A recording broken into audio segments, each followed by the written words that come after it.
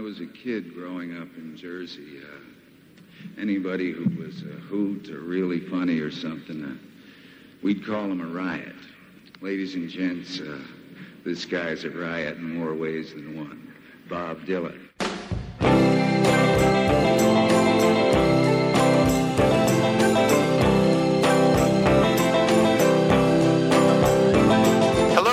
To Pod Dylan, the show that celebrates the work of Bob Dylan one song at a time. Proud member of the Fire and Water Podcast Network. I'm your host, the freewheeling Rob Kelly, and joining me this week to talk about Pay in Blood, a great song from Bob's 2012 album Tempest, is our pal Ryan Daly. Ryan, welcome back to the show. It's been too long. It has been. Thank you for having me at long last. Well, because this is your second appearance. It's not, you were on the show once before. Now, come on. I don't like hearing other people on the show that aren't me. I really. I can understand that. Especially Gutierrez. Yeah, well, it just rankles everybody. Those are definitely the least popular episodes. Anyway, we're going to talk about Pay in Blood. Now, this one, I mean, look, anybody writing me and saying, I want to be on Pod Dylan, I'm going to say yes, except for, well, a couple people. But I'm going to say yes. But this one was especially easy because Pay in Blood is my favorite song off of Tempest. And that's saying something because Tempest is a terrific album. Mm-hmm. But this is my favorite song. It's song 5. I tend to really like all song 5s on Bob's album for some strange reason. This song, okay, Ryan, why did you want to talk about it, and what do you think this song is about? Well, first of all, I completely agree. It is easily the best song on a really good album. And that itself, I think it was kind of novel, and part of it, when I first discovered it, we're kind of in an age with digital music and downloading when I think the concept of the album is kind of less meaningful than it has ever been. Yes. And I don't even know why, but for some reason when I heard he's got a new album out, I think I saw a pretty good review of it in Rolling Stone. I don't even know if I read the review. I just heard that it was really good. So I was like, I'm going to take a shot, and I'm going to buy the whole album. And I did, and I was blown away. I really liked Tempest, like the whole album. And it has a sound, it has a feel that this isn't, I don't know if this is going to make sense, but to me, the album feels kind of steampunk. By which I mean it starts off with this kind of slow, like this weird old-timey like, piano beat that it sounds like something that you wouldn't have heard even on a record, but like back when people played music on a phonograph. That's what it sounds like somebody cranking up a record. Yep. So that whole sound, I'm like, what? And then he goes into like this blues riff, and throughout it, there is a guitar sound to this album. And I don't know why, but to me it feels, and I'm going to use a word that in music terms feels wrong, because to me it feels industrial. But it's not industrial like industrial music like house or techno, but more like the sound of the guitar feels to me like industrial America, like the Rust Belt or something along those lines. So that weird sort of difference of ideas and sounds. Yeah, that's all the thing. Like, I listened to that, it's like, this feels like a steampunk album, and I don't know what it was, but it's really good. And then, out of nowhere, you're right, song 5, the song Pay in Blood comes on, and it just hits you, because there's a great melody to it, there's a great hook, it sort of brings you along, and it sounds like it's a really fun song at first. Yeah.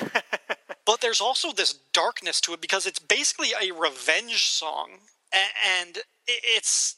But who he's directing his revenge at is this source, a source of kind of a lot of questions you can ask. What is this about? But there's an anger, a bitterness to it, but also a sort of I'll have the last laugh quality. Yes. To it, which is really interesting from a guy of his years and experience. Given how much Bob Dylan quotes other material and drops lines that you remember, I'm almost amazed he doesn't say "revenge is a dish best served cold" in this. He has quoted Star Trek before in other songs, so it wouldn't be the most crazy thing he's ever done. Yeah, I mean, some people have suggested this is a song about America itself, because it's a country built by slaves, and it's this is a country that paid in blood but not its own, but then and that seems to be possible in the refrain, but then you get all the lyrics leading up to each line that ends the verses, and it's very specific. I mean, it is clearly somebody really angry and very violent. I mean, there's a lot of violent imagery here. I mean, there's talk about I'll put you in chains, then I'll put you in a chain chain that will never break. I could stone you to death for the wrongs that you've done.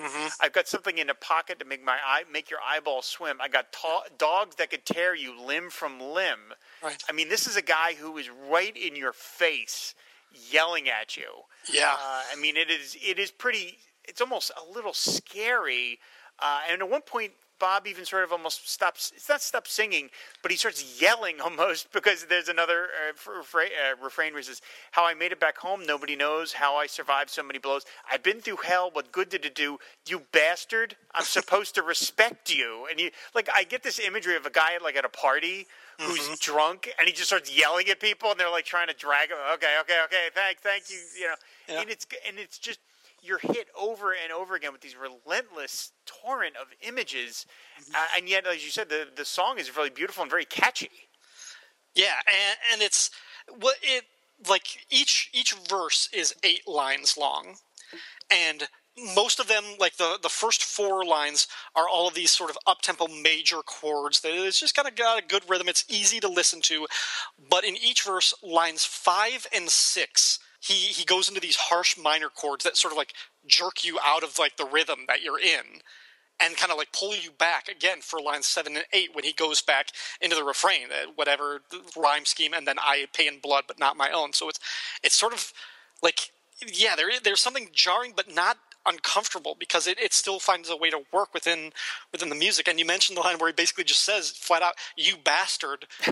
It's almost the second time he says that, but the first time is much more flowery and poetic, because he actually has a line, "You got the same eyes that your mother does.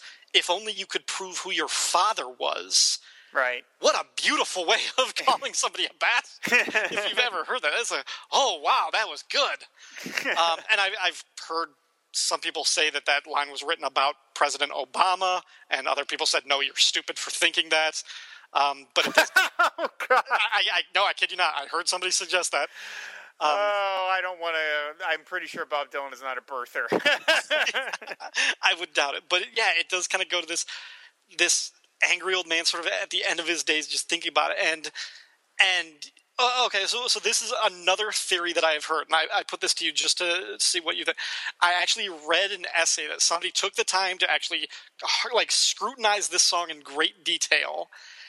And the position that this guy said was that this entire song was written for one person.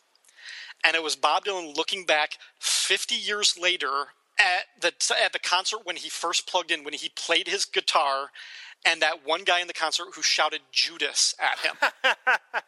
And this whole song 50 years later is a response to that. And I don't agree with it, but if that was possibly the case, wow.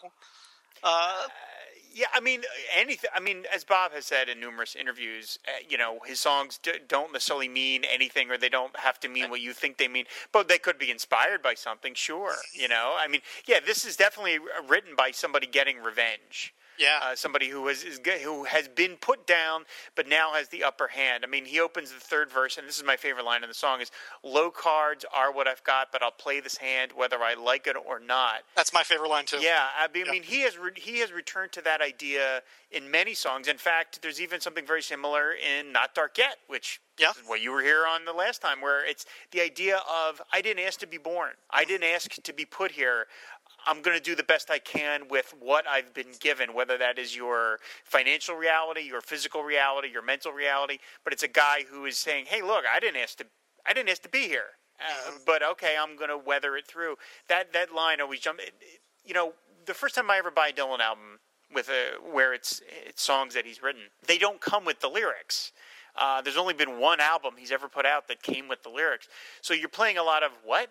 Huh? What's that? And and this song, his diction is pretty clear, but it took me a while to sort of ferret all the words out. But those 2 lines really jump out at you, and I remember thinking, wow, those are, and I feel that way at times, and it's it was very powerful to hear that, because Bob Dylan's putting on a character here, because if anything, you could not say Bob Dylan was handed low cards with birth. I mean, he may have thought that way because he was born relatively middle-class existence, but this was a guy born with a lot of gifts. So he's clearly putting on a character. And now, as I'm talking, that line about, the mother and the father, it could be he's putting on the guise of a birther in that segment necessarily, He's playing this character. You don't know. I mean, you could evoke like an image of some old man sitting on his porch, looking back, just angry man, like shakes his fist at cloud. Yeah, right, exactly. Like get off my lawn, you bastard kid. Exactly, but yeah, I still come back to this idea that this feels like somebody who's going to immortalize his enemy through this song, and that's sort of the sweetest revenge, is using these lyrics to kind of get the last laugh, that, whoever he feels has wronged them, ultimately Bob will come out on top because Bob is better, stronger, and his music is going to outlast them. Mm-hmm. And I don't know if that's what he intended, but I don't know how humble Bob Dylan is, but it certainly seems like the reality is that his art will survive a whole lot of his critics. If there are any critics that it still exists today, but I just keep coming back, like the vitriol and the anger in this, like, and how, you just mentioned some of the lines that evoke, like, I've sworn to uphold the laws of God. You could put me out in front of a firing squad, like, just the imagery, like, again, just like the violence, just kind of soaking up these lyrics. Yeah. And he ends the song with, he says, you've been accused of murder, how do you plead? This is how I spend my days. I came to bury, not to praise. I drink my fill and sleep alone. I pay in blood, but not my own. And that last section makes me think that this is Bob talking about himself as a musician, in that he is borrowing material from musicians that are long gone who paid a heavier price, specifically, I would say, African-American musicians that he is, borrowing from or stealing from, depending on your point of view. And they paid a much heavier price for their transgressions than he ever did. I mean, the worst that ever happened to him was he got called Judas and he got booed, but some of these guys literally paid with their lives because they dared. And so he could be talking about that. It was that I came to bury, not to praise. I drink my fill and sleep alone. I mean, every time he mentions sleeping alone, I always feel like that's some sort of nod to his itinerant lifestyle. That, he is constantly on tour, and while you could say it sounds like a fun existence, it probably maybe could be a lonely existence too, because he's always sleeping in a different bed. Bob's not married anymore, I always draw that conclusion, even though it may not really be there. Well, you've asked the question before on other episodes, like, what's it like to be Bob Dylan's friend? Yeah, what's it like? What's it like to play cards with him? Like, yeah. Does he go grocery shopping? Like, does somebody do that for? How do you just have a normal conversation? What's Bob Dylan's peanut butter of choice? What's that? What is that about? So it feels like it might be a self-imposed isolation that he just keeps people at an arm's distance away from him, and that sleeping alone is just the image that he feels because nobody is going to get to him. Maybe since his wives, or maybe even his previous loves. I have no idea. Like, there's just this sort of impenetrable quality about him that you just feel he's one step removed from the rest of humanity. Maybe by choice. Yeah. Maybe just by dint of his art won't be fully comprehended, and he doesn't get us, but he can see something about us. And I don't know. I can't. But. Yeah, for a very dark song, it's very hummable, it's very sing-alongable, and this was, I think Tempest is a terrific album, but this is my favorite song. And it was my favorite song literally the first time I heard it. I was like, okay. After the album was over, I was like, okay, I really like that album, but Pain Blood was my favorite, and that was 4 years ago, and I still say that. I still am like, okay, yeah, Pain Blood is still my favorite song, and he has performed it live quite a bit. It's been performed so far 263 times in the last 4 years. That's a pretty good ratio, and maddeningly, he's changed some of the words. I've heard that. I've not been able to find them transcribed anywhere. I did a search, but there's a couple of verses that are different, and I remember he played it when I saw him a couple of weeks ago, and there's one verse where I went, wait, that's not in the song. And I tried to pay attention to what he could say, and I couldn't quite make it all out.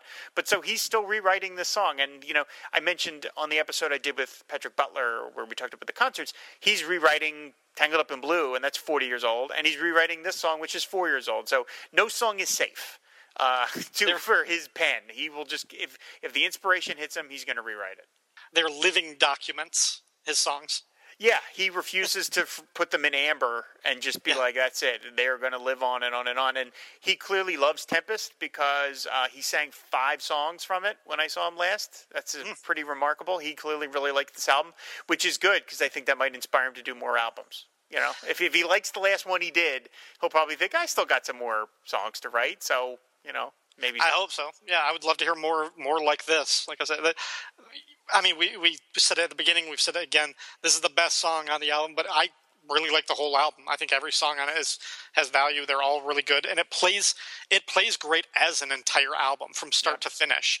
And like I said, like with this era, there aren't a whole lot of albums that I can say that about anymore. But this one still feels like it works from start to finish.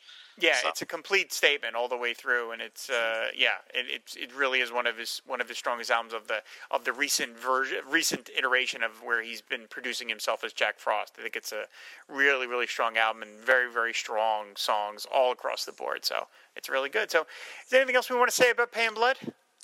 I don't think so. Like I said, it's great. If you haven't heard it, listen to it. It is a fun-sounding song because of the chord progression and because of the style of the music. It's got this great, easygoing blues riff, but the darkness in the lyrics, like the rage and the imagery that comes to your mind that's just steeped in violence but it's so poetic. So it's a violence that I want to see more of. I would like to hear more songs like this, scary as the proposition as that might be. Do not get on Bob's bad side. That's just a good lesson. Just because he will write a song about you, whether you're Mr. Jones or whatever, and he will just decimate you, and that's not that good. This sounds like a hitman is coming after me. Yeah, I don't. This is some scary, scary stuff. So, Ryan, thank you so much for coming back to the show and doing this. This is, again, as soon as you mentioned this one, I was like, I want to talk about this one because I just love this song so much. So, where can people find you on the interwebs? I've got a number of podcasts right here on the Fire and Water Podcast Network. Secret Origins Podcast, Power of Fishnets, and Give Me Those Star Wars. Check all of those out. I second that emotion. So thanks, everybody, for listening. And, of course, you can follow this show over on Twitter, which is pod_Dylan, or leave us a comment over on the website, which is fireandwaterpodcast.com, as Ryan just mentioned. So, again, Ryan, thank you so much for doing the show. We'll have you back soon. And thanks, everybody, for listening. And until next week, we'll see you later. Bye.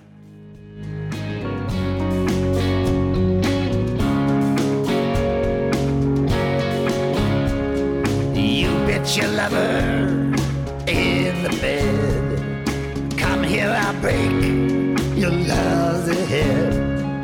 Our nation must be saved and freed. You've been accused of murder. How do you plead? This is how I spend my days. I came to bury, not to please. I'll drink my fill and sleep alone.